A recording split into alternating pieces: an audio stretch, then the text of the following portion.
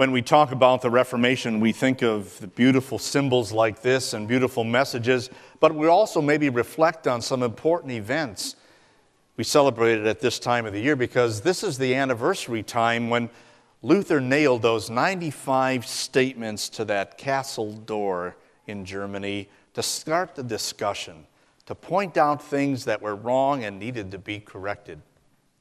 Now, while we think of an important event like that, there were other important events in Luther's life and in the Reformation that have significance for us today, too. And here's one that happened just 2 years before Luther died, in 1544. The first Lutheran church was dedicated. Now, you might be thinking, but by this time, the Reformation had already been going, 20, 25 years or so. This was the first church. This is the first Lutheran church that was constructed. All the others were Catholic churches that converted over. Now, the reason I'm talking about this is because when we look at some of the details of that church, and this isn't the whole church, by the way, this is the castle, and the church was just part of that castle. But when we look at the details of that church, we can see how Luther had his hand in its design to bring out those important messages of the Reformation. For example, at the very beginning, at the entrance of that church, around those humble doors, there is a beautiful stone carving depicting the suffering of Christ, and above it, his entombment. It just is a reminder to the worshipers as they come, this is on Christ alone. And when you go inside, you see a big open space for the worshipers to stand, and now, of course, they would sit. But we also notice that off on the right side of each picture, there's a particular structure hanging from the walls, from the second story, so to speak. That was the pulpit. That's where the preacher would give his message, high up, and people would look up there. Now, this particular pulpit was designed by his artist and had 3 particular pictures in there, each with a message. You can see then how high it was up on the wall there for people to look up to hear. That first picture in the middle was of the boy Jesus, 12 years old, when he is in the temple and he is teaching the teachers. And in that picture, he is pointing to the scriptures. In the picture on the left, it was the scene of Jesus both pointing out the sin of the woman caught in adultery, but also forgiving her. And the picture on the right was Jesus driving out the money changers from the temple. Now, why those 3 scenes from Jesus' life? Because they depict 3 important messages that we have from the scriptures that are the foundation for our faith. First, that one of Jesus' teaching in the temple, it reminds us of Scripture alone. Jesus showing forgiveness to that woman, it reminds us of grace alone to bring forgiveness. And Jesus driving out the money changers, it's not the work we do, it's not anything we do, but purely by faith alone in Jesus that we are saved. Now, while we may recall some events in the Reformation that are important, like Luther's nailing of the 95 Theses, or his debate with Johann Eck, the Catholic scholar, or in 1521, when he's put on trial before the emperor and accused of being a heretic, but he makes his famous stand that his conscience is bound to the Word of God, he can do no other, here I stand. Or the time he spent translating the scriptures from the Greek into the German language so the people could read God's word for themselves. All important events. But perhaps the crowning event of the Reformation was when this church was dedicated and Luther preached. He gave this message. It is the intention of this building that nothing else shall happen inside it, except that our dear Lord shall speak to us through His holy word, and we in turn talk to Him through prayer and praise. What he's reminding us of is, I think, reflective of what the Apostle Paul wrote in Ephesians chapter 2, when he said, the church is built on the foundation of the apostles and the prophets, with Christ Jesus Himself as the chief cornerstone. In him, the whole building is joined together and rises to become a holy temple in the Lord.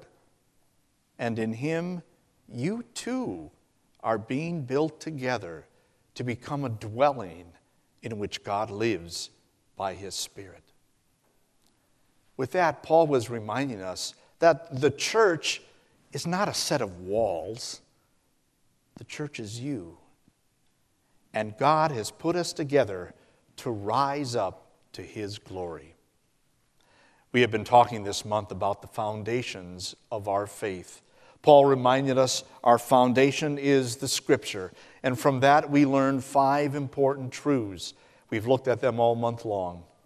It's by grace alone, by faith alone, by Christ alone, by Scripture alone, and today we are reminded all of this rises up together for the glory of God alone.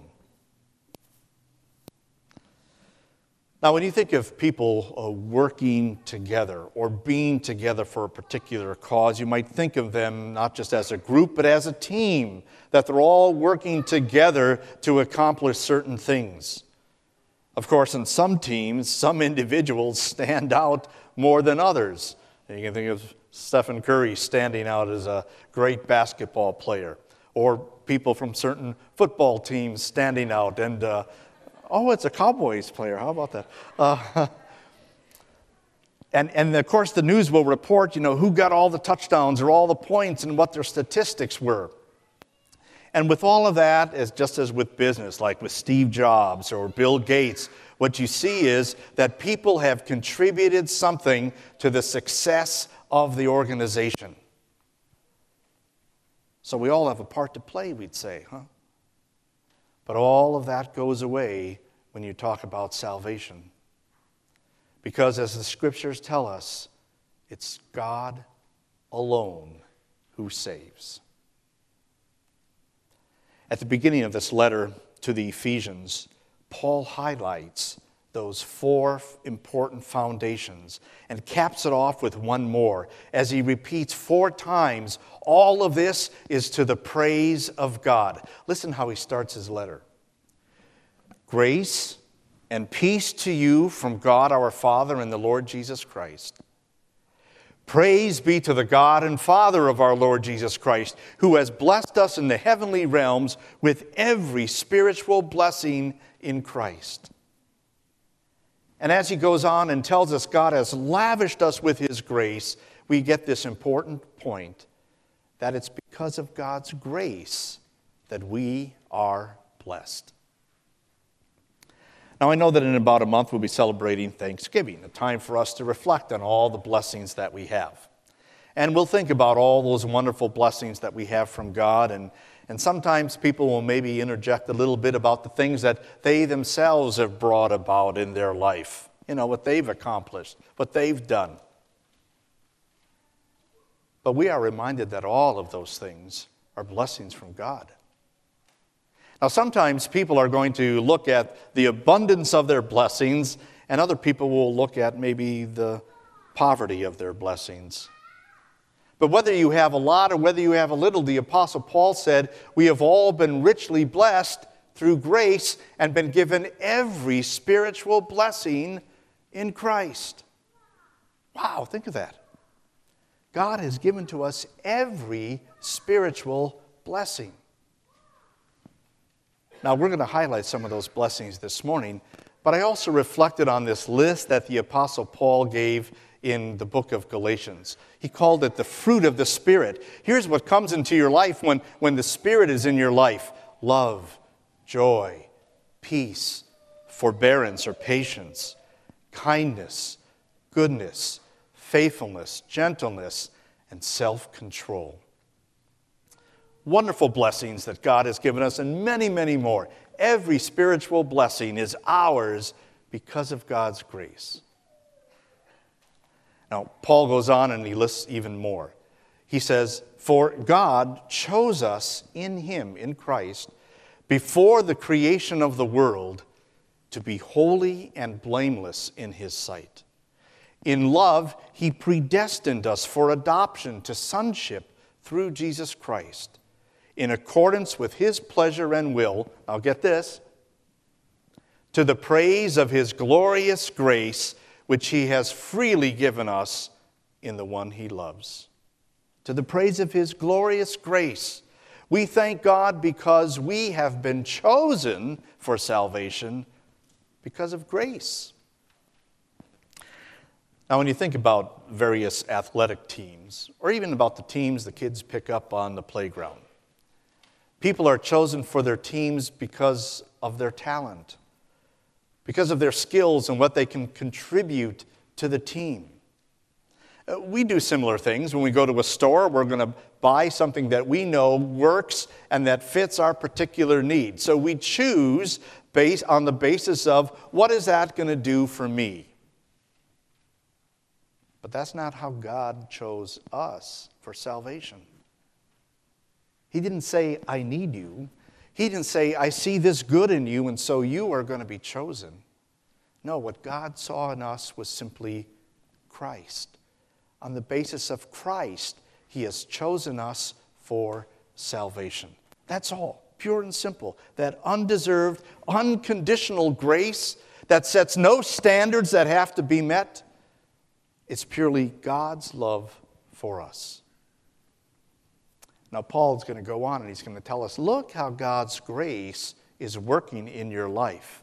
He writes, in him we were also chosen, having been predestined according to the plan of him who works out everything in conformity with the purpose of his will. In other words, what he's telling us is, not only did God choose you, but he also set your life on a course to go to heaven. Now, sometimes people wonder, I wonder what God's will is for me. What's God's plan for my life? And by that they mean, what kind of career does he want me to have? Where am I going to go to work? What people is he going to bring into my life? What's my family going to be like? What's my health going to be like? What will retirement be like? How long will I live?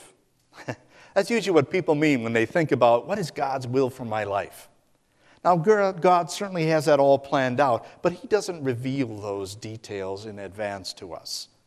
He leads us into those blessings, and sometimes he even lets us choose those blessings. But there is one thing that God for certain has revealed that he wants for us, and that is for us to go to heaven, to live eternally. So you can look at the experiences you've had, the events of your life, the people that are in your life, a family and friends, people at church, and look to see how God's grace was at work to set you on course to bring you to heaven.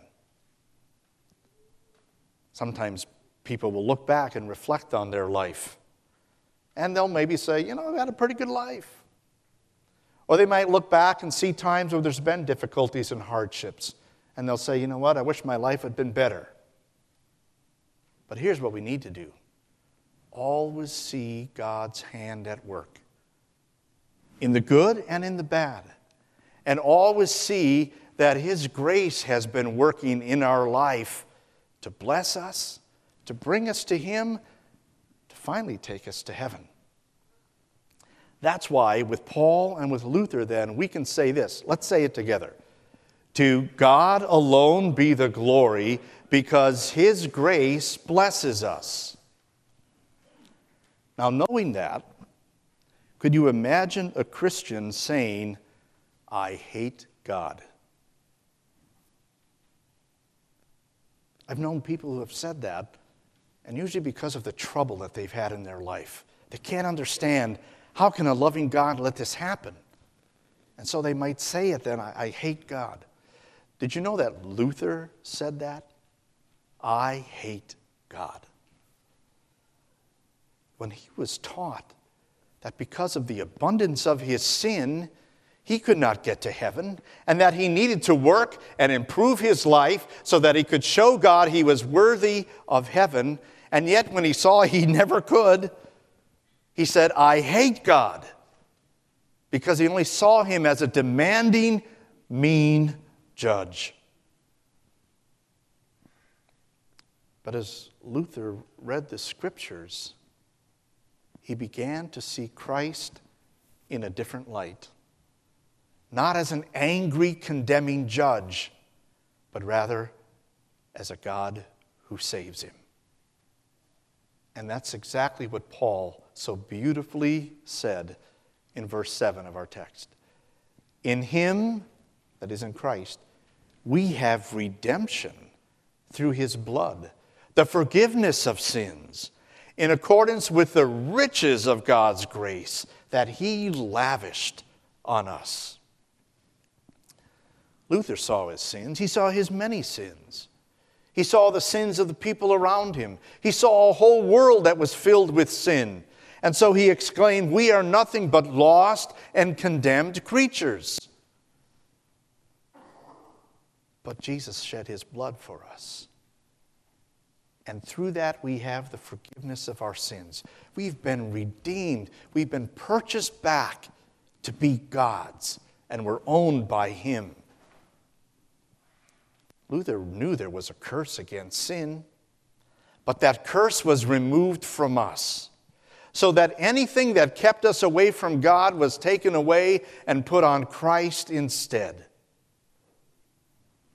You see, Luther saw through all the stuff he had been taught, that it wasn't the quantity of his sins that was keeping him from God, that it was just sin itself, and that was at the very root of our existence. But what he also saw was that there was a righteousness that God demanded that he also gave. He called it an alien righteousness, a foreign righteousness, a righteousness that is outside of us, that came from Christ and was given us by faith. It's by that righteousness of Christ that God now declares we are righteous. We are innocent, and thus we are saved. Have you ever felt estranged from somebody, a broken relationship, and maybe you've tried to do some things to repair that relationship, and maybe you've worked at it, and maybe it just didn't take. And finally, maybe you just threw up your arms and said, I guess that's it, it's over. I'm going to move on. Wouldn't it be awful to think of your relationship with God that way? To think no matter how hard you tried, you still fail and you can't be right with God? Wouldn't that be awful? But that's not the way it is. We are right with God. We have been united with him again. What we have broken, Christ has repaired. He is the mediator of a new covenant, so that God now declares, I will remember your sins no more. And though we have run away, Christ has returned us back to God.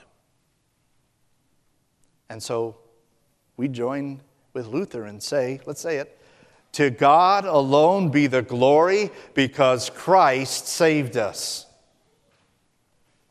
But how do we know that? How can we be sure? The Apostle Paul reminds us it's because of the faith that God gave us. Listen how he explains it. With all wisdom and understanding, he, that's God, made known to us the mystery of his will, according to his good pleasure, which he purposed in Christ, to be put into effect when the times reach their fulfillment, to bring unity to all things in heaven and on earth under Christ. In him we were also chosen, having been predestined, according to the plan of him who works out everything in conformity with the purpose of his will, in order that we, who were the first to put our hope in Christ, get this, might be for the praise of his glory.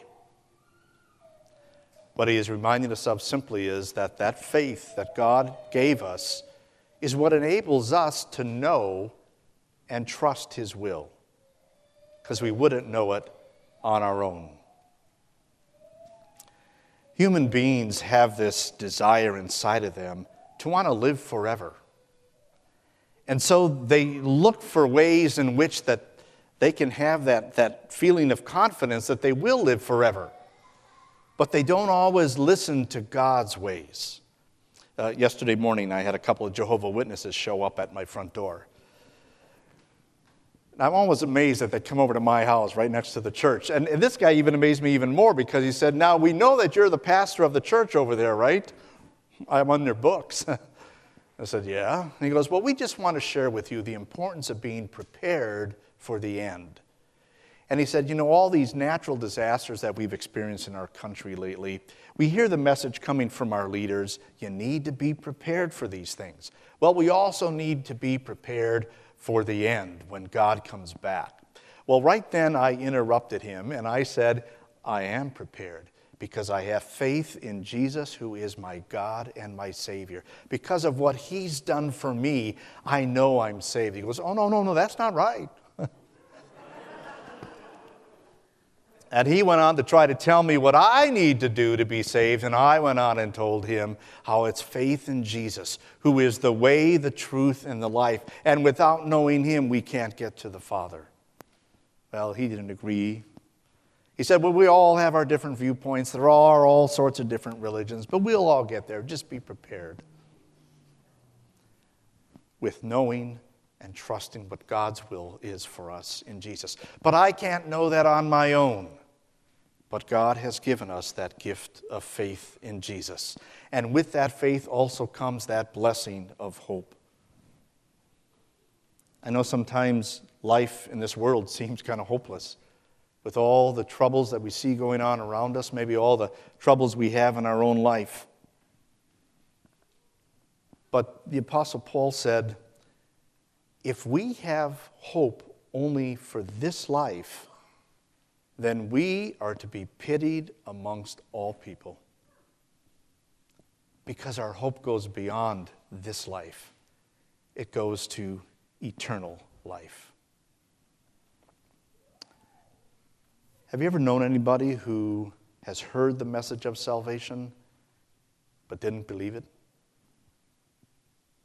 How sad. But do you know that that could also happen to us? You know how doubts sometimes come in about what's going on in my life? What's God doing? There are questions. Is this really right? Maybe this is wrong. Maybe there's a different view of it. Well, those doubts and those questions can destroy faith. They're going to happen. They're going to come up. So what do? Just trust. Just trust what God says in his word. Trust what he reveals to us. Hold on to that. And there you have your hope. Lay aside the doubts. Push aside those questions. Just trust. What a wonderful gift faith from God is. And that's why we say, let's say it, to God alone be the glory because of the faith he gave us. And how do we get that faith? We simply listen to the Scriptures, because there God reveals his will for us. Paul points that out. And you also were included in Christ when you heard the message of truth, the gospel of your salvation.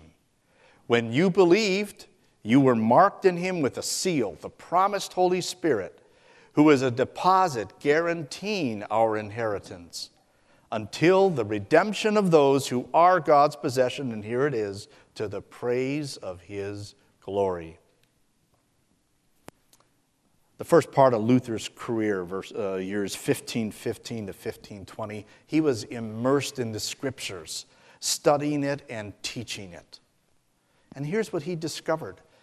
As he studied the Old Testament book of Habakkuk, he saw that beautiful phrase, the righteous person will live by his faith.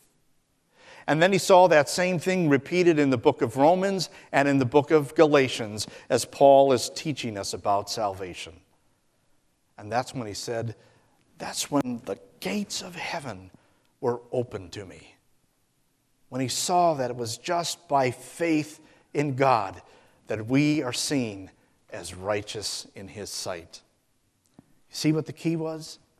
It was to be in the Word, to hear it and to believe it. And that became his fire, his fuel for everything that went on after that. The Word, the Word. He said, my conscience is bound to it. Here I stand.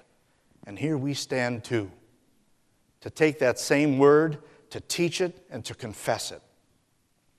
In the early years of the Reformation, from let's say 1520 on through the end, through the 1540s, Luther was preaching about 4 to 7 sermons a week.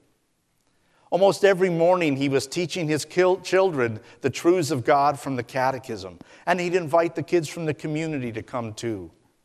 And then he would spend his time teaching in the university to prepare pastors and teachers and missionaries. And finally in his own life, as his health turned bad, as he was going through sufferings and on his deathbed, he simply turned to the Scriptures. You see, it's all in the Word. And that's what we hold to as well. We can think of all sorts of wonderful events during that Reformation, but the capstone was probably the dedication of that church. As Luther stood in that beautiful building, he looked around and he said, we can spare all of this. We can spare everything except the Word.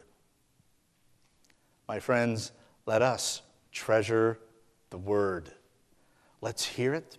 Let's let it live in our hearts. Let's live by it. And let us tell it to others, to the children, to our family and friends, to the people in our community, to the people throughout this world, because we all need it. And we have it. Therefore, we say, there we go. Let's say it together. Thank God we have the Word. Amen.